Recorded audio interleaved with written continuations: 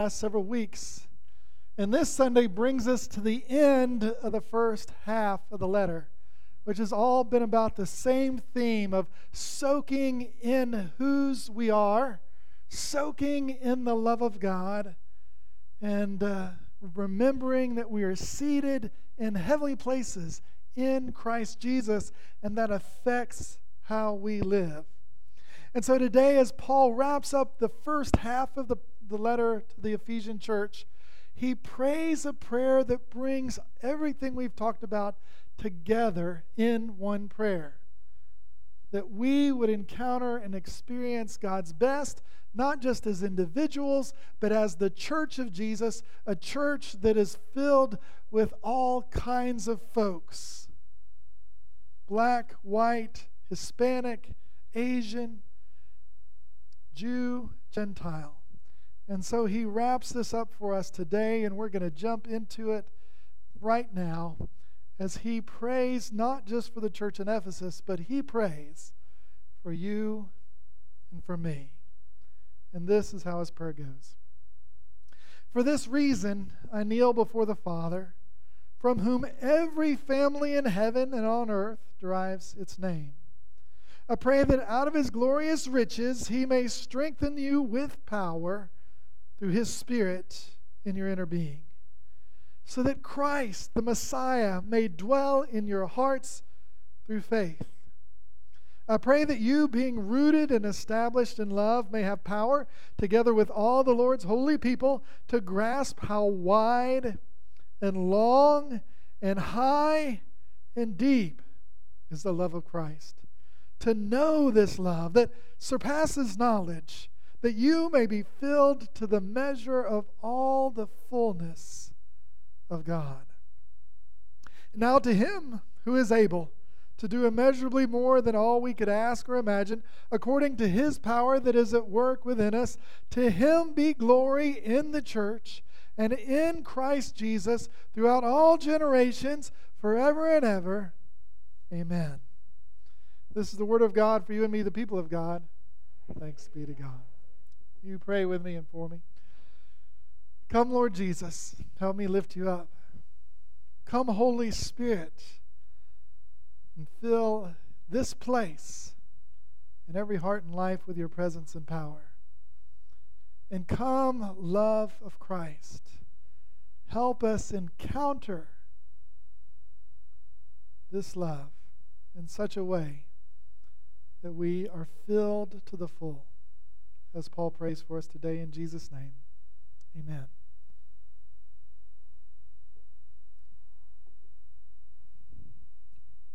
Now, brothers and sisters, I share with you today, these are my heart verses, and I'll tell you a little bit more about that as the sermon goes on. But if you ever get a letter from me, these will be the verses that I share with you because they've meant so much to me. Paul's prayer for the church in Ephesus, Paul's prayer for us, reminds me of my younger days as a high school teenager. My dad has a 1970 white convertible Beetle that hasn't been running in about 30 years. But it did work when I was a teenager. He still has it. It's in the garage, up on stilts, and he, occasionally does a little bit with it, but I don't know if he'll ever get it working or not. But anyway, it was great back in my teenage days. If I ever wanted to have a lot of fun, you put the top down, you turn on the stereo. It had a pretty good stereo for the day. You could actually pop in cassette tapes, right? It was fancy, I tell you. And, it was just a fun time. I was kind of puttering around East Cobb County with Dad's convertible Beetle. And so any chance I got, I'd do that. And once in a while, I think I maybe took it over to Andrea's house, and maybe we might have gone on a date in it once before it kind of went kaput. But anyway, this one day, I had it out and about, and things were going well. It was a sunny spring or summer day, and I was headed down Johnson's Ferry Road to the Chattahoochee River, and you go down to the river and you come back up and you're in Fulton County and Sandy Springs. And so I was headed down there, and I don't know what I was doing or where I was going, but someplace fun. And I got to the bottom of the hill and came across the river, and as I was coming up the other side, the car went putt, putt, putt, and it was done. I was like, oh my gosh, what's going on? This can't be happening here. It can't be, there's nowhere to pull off. It's like the bridge and the road, and that's it. And I think I just kind of had to wait by the road maybe, and I don't know if I even got it into, there was kind of a driveway maybe that I could maybe push it in, but there's no way I was pushing it up by myself, But my dad finally got there, and we pushed it up and got it in a driveway, and we left, and he came back and brought it home the next day. And I said, well, what was wrong with it? What had gone wrong with the engine? What had messed up? And he said, well, I took some gas, and I poured in some gas, and it worked.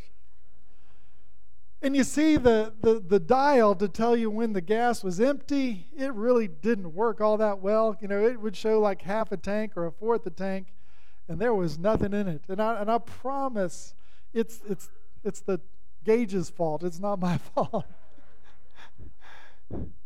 But it reminds me of how so many times in life that with our own life, our gauge shares that our life is running fine, we're doing okay, we're looking like we're half full, or at least we got a quarter tank left, but really we hit a brick wall and we kind of putt, and life runs on empty. Have you ever hit that wall or been there? In those moments, brothers and sisters, this is where Paul's prayer can be huge for your life, for your faith, and for your journey. And so we want to dig in and see how Paul basically prays for us when we're at our emptiest to be filled to the full with who God is, with His Spirit, His power, and His love. And to kind of share a part of that today, I want to add in the story of a young lady I was reading about. Her name is Tori Hope Peterson, because her life was kind of going alongside what we're talking about today in terms of her finding faith in the midst of her emptiness. You see, Tori grew up with anything but a stable family. She had no father around at all. And she'd always thought, if I just had a dad could be here to make everything work right. But things didn't work right. She didn't have a father around, and it always kind of ached in her heart. And not only that, but her mom just really struggled and would kind of go downhill with depression or a meltdown. And in those moments, she knew what it was like to be yelled at and abused and hurt. And so this is how she grew up. And in fact, she couldn't even stay in her own family. She ended up in foster care and went from one foster home to the next home, to the next home, to the next home, just one after the other growing up, never knowing much stability, never knowing much love. And so to kind of typify her emptiness, when she got to kind of junior in high school, she was in an English class, and in that English class, she ran along the writings of Ayn Rand. Atlas Shrugged.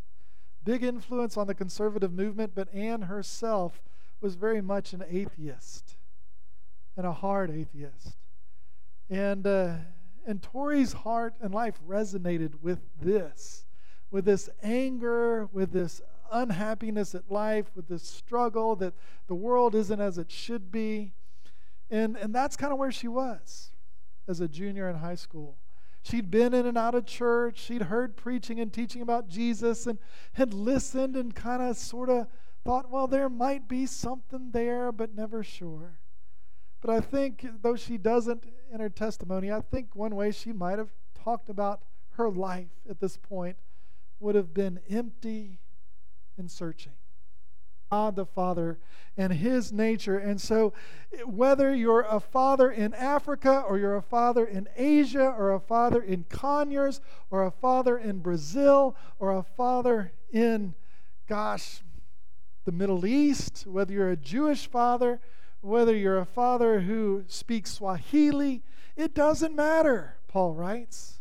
This prayer is for you because God is Father of everybody, and so your fatherhood and our familyhood derives, its source is in the God who has made us, and that source is bringing us together. And so Paul is saying this prayer is for everyone. So then he goes on in the prayer and says, I pray that out of his glorious riches he may strengthen you with power through his Spirit in your inner being. The first part of Paul's prayer for us today is a prayer for strength. Where does that strength come from? It comes from the nature of the living God himself. The glory of God, the wealth of God, the richness of who God is. His glory is manifest here in our world in various parts and various places. And God, Paul knows God wants his glory to be received and filled in your life and nature and being. And so it's through his Spirit that he has given us in Jesus Christ that he desires to strengthen your life from the inside out. Because Paul knows we can get empty. You see, as Paul prays this prayer, it's clear to me as day. Paul was praying out of his own experience, out of his own emptiness, out of his own failures, out of his own brokenness. And in the midst of that, he knows what we as humans need most. When we are empty, we need strength so that we're not empty anymore. Amen? Amen? Come on, guys. Wake up. And so he prays that we may be strengthened by his glory in the inner being through the Holy Spirit. That's the first part of his prayer. The second part of his prayer is an offshoot of that. Not only would we be strengthened, but secondly, that we would let Jesus dwell in us through faith. That we would let Jesus live in us, in our hearts, through faith. That if you want to be filled up, you don't want to leave Jesus out in the cold. The place for Jesus Christ must become your heart. And the only way Jesus gets into our heart is for us to open our hearts to him and say, Jesus, I trust you with the deepest part of who I am. I trust you to meet me in the inside of my heart. And through that faith, God can fill us up and do incredible and amazing things. So the Lord Jesus shares with us today, Paul shares with us, that we want to be strengthened by his Spirit so that Jesus may make a home in our hearts. And we appropriate that through our faith, through trusting him radically. And just, you don't have to earn it. You don't have to work for it. All you have to say is, Jesus, my heart needs you. I'm empty. Would you please make a home in me? That's all there is to it. It's a gift that we can receive. And so then we see the fruits of this gift, of this strength and this living in the heart. He says, I pray that you, being rooted and established in love. I pray that you, being rooted and established in love. And here he gives us two metaphors to help us sort of get our minds around what he's praying about and what he's talking about. The first metaphor is the metaphor of the tree. And he wants you and I to look at our life like a tree. How are your roots doing? When the dryness comes, how far do your roots go down? When the rain has been away for far too long, and we are in a desert season, a season of emptiness, how well do your roots go down? Because if your roots will go down far enough into the Father of all of us, that loving Father will feed us and nourish us in the depths and grow us in the Spirit. And so it's our spiritual roots that are crucial to experiencing the depth of what God wants to do in and through us. We must be like a tree with deep, deep roots, that even in desert times, we find the water, we find the nourishment, we find the life. And that life is the love of God in Jesus Christ. So that's the one metaphor he uses. He then uses a second metaphor, and the second metaphor he uses is the household. He says, let the foundation of your household, of your life, be in love. That we're called to have a strong foundation in our relationship with God, and that foundation will give you stability and strength and endurance when the storm comes, when the winds blow, when your circumstances are going crazy, when life has not been what you wanted it to be. Like Tori, her life was nothing like she wanted it to be. She wanted a daddy.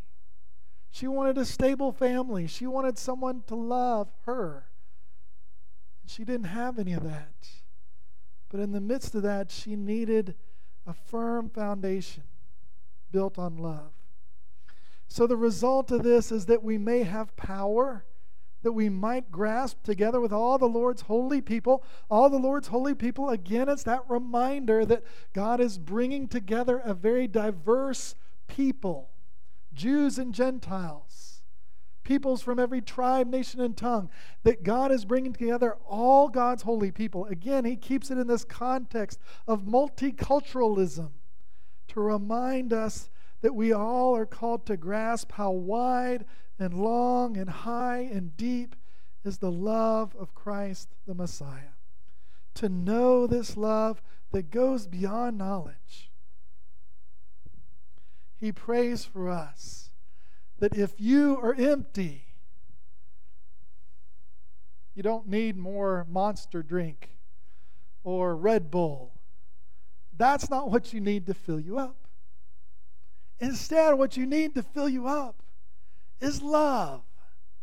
The love of the one who formed you in the womb.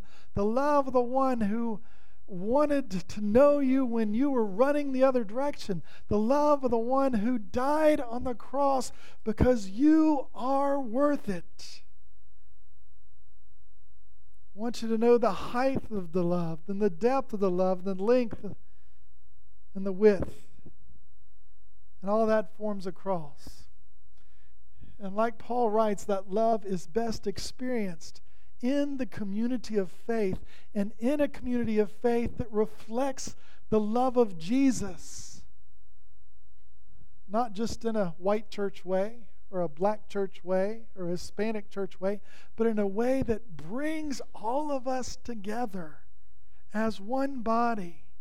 Each of us adding a dimension to the love of Jesus Christ that we encounter and experience when we get together, no matter what our skin color is, no matter what language we use at home, whether it's English or Spanish or something else, it doesn't matter. We are made to be a community who is filled with love so much that, as he says, that we may be filled to the measure of all the fullness of God, that we may be filled to the measure of all the fullness of God. It's like the Lord wants to take us a sponge that is dry and brittle, and you'll think, man, this sponge can never be whole again. And if you take that dry sponge and you dip it in the water and pull it back out, will there be much water in it? Not yet. Good try. Not yet. If we dip it, if it's dry, we dip it in, we pull it out, it'll come out very dry still, right? That sponge has to go in, it has to sink to the bottom, and it has to soak. Then as it soaks, the dryness wears off, the water seeps in. And if you got a nice big sponge, if you let it sit there for a while, you pull that sponge out and water is splashing everywhere. You don't even have to squeeze it because it just can't contain all the water. It's filled to the fullness with the nature of the water. And so God, in Christ Jesus, Paul prays that we would be filled to the measure of all the fullness of God, that love would so saturate our being and our nature and our life that it just can't help but to splash and to squeeze and to spread and to encounter and to fill and to touch and to bless for God's glory. You see, Paul knows what it's like to be empty, and Paul knows how much we as a people desperately need to be filled with a knowledge, I am loved. From the tips of my toenails to the top of my hair follicles, I am loved. And that love becomes life. And that life becomes power. And that power helps us be who we're called to be in Christ Jesus. And so this is the start, I think, of Christian discipleship. The start of the Christian discipleship begins when we say, Jesus, I trust you, I make a place for you in my heart, and I want you to show me what love is. You know what that 80s song, right? I want to know what love is. I want you to show me, right? We want to know what love is. Paul knows that's what it's all about. And that is what we are to find. And from praying for us, it then moves outward and upward, as Paul concludes by looking to the God who answers this kind of prayer in us and through us and for us. He says, now to him who is able to do immeasurably more than all we ask or imagine, according to his power that is at work within us, to him be glory in the church and in the Messiah, Jesus Christ, throughout all generations, forever and ever. Amen. And so in two ways, I think Paul is proclaiming this doxology, this praise, this glory. Two ways. One way is, this is the kind of God who answers this kind of prayer. God wants to saturate your life with love. He will do it far more abundantly than you can ask or imagine. You'll have more love than you know what to do with. If you just seek Jesus and trust in Jesus, He will saturate you and fill you up. He'll do immeasurably more than you could ask or imagine. And He'll be glorified in the church. He'll be glorified in a church that lives this love out, not just receiving it, not just filling it up, but then splashing it on each other, splashing it on Jew, splashing it on the nations, on the Gentiles, splashing it on whoever comes into this community, whoever comes in through the doors. He's talking about a multicultural community for God's glory. That's what he's envisioning. That's what he's helping the Ephesians to become. And for him, it starts right here. That let there be glory in the church and in Christ Jesus through all generations. And that's what we're striving to become. Brothers and sisters, we live in a day and age where people will not believe we have a message of good news until they see us as the body of Christ living out a message of good news together. There must be a credible gospel for people to believe in. Used to in the day, having a white church or a black church or a Hispanic church or an Asian church, that was a fine way to do things. But in the 21st century, if you want to tell a cynical world that there's good news for them in Jesus Christ in a white church or a black church, it's not going to make as much of an impact, because they want to see the kingdom of God lived out in the body of Christ, right? And so I want to share with you sort of, I've been talking the last couple of weeks what Paul's talking about, and that is, how do we help the Spirit help us become a more multi-ethnic church? And I want to share 4 thoughts from Mark Damas, who talks about sort of obstacles to this even being a possibility in the church. And he shares three questions that we often ask about being a church of love that's multicultural. He says, in building a healthy multi-ethnic church, the first argument is it's just too hard. Just too hard. Too hard to try, too hard to do. And I know it's not easy. But his answer is, where in the Word of God is there a pass for degree of difficulty? There's not. If God calls us to do it, that's who we're to be. Second, others are going to say, well, you know what, I don't really like it. I like how our church is. I can't envision a church being anything different than this. I don't really like it. The second thing he'd share is, well, where in the Bible is it about what you or I like? It's not. It's not about what we like. And then he said the third thing that we'll often say, which is a good case, well, you see, it's natural for birds of a feather to want to flock together. There's nothing wrong with, people of the same culture who like each other to hang out together and be a family. And no, there's nothing wrong. But even though it may be natural to do that, aren't we supposed to be living in the supernatural? Aren't we supposed to be revealing to the world the supernatural and not just the natural? And so in that, he says, the only hope the Church of Jesus has for this generation that we live in, that's very multicultural, the only hope we have of advancing a credible gospel of Jesus Christ in an increasingly diverse and a painfully polarized and cynical society is to seek to become a more multi-ethnic representation of the kingdom of God. More multi-ethnic representation of the kingdom of God. And so that's at the very heart of what Paul is talking about here in Ephesians. Tearing down the walls, loving one another, God building something new that includes every people, every nation, every tribe, every tongue, rich and poor. God is doing a new thing, and he wants to be glorified in his church. And he wants it to be so filled with love that multi-dimensional, multi-ethnic love just amazes the socks out of a skeptical world. And so that's my heart, and I hope it'll be our heart. Now you say, well, Chris, you say it's hard to do. How do we even begin to do this? Well, guess what? Come back next week. Paul begins to say, okay, everything I've talked about in the first 3 chapters, this is what it looks like to live it out day to day. And so that's where we're headed next. We've been talking about how to sit in Christ Jesus in the love of God. Next, starting in chapter 4, we learn how to walk it out in Jesus Christ. To walk out what God has poured in. And that's what we're all about.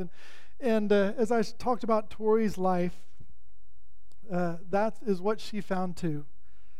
I'm sure she didn't even know this prayer from Paul. But God began answering this prayer of Paul for her life before she even knew it. Perhaps it was in her encounter with a Christian teacher who would let her come hang out in his classroom during lunch period because she didn't like going to lunch and hanging out with the other kids. And so she'd come and they'd talk about things. Just things.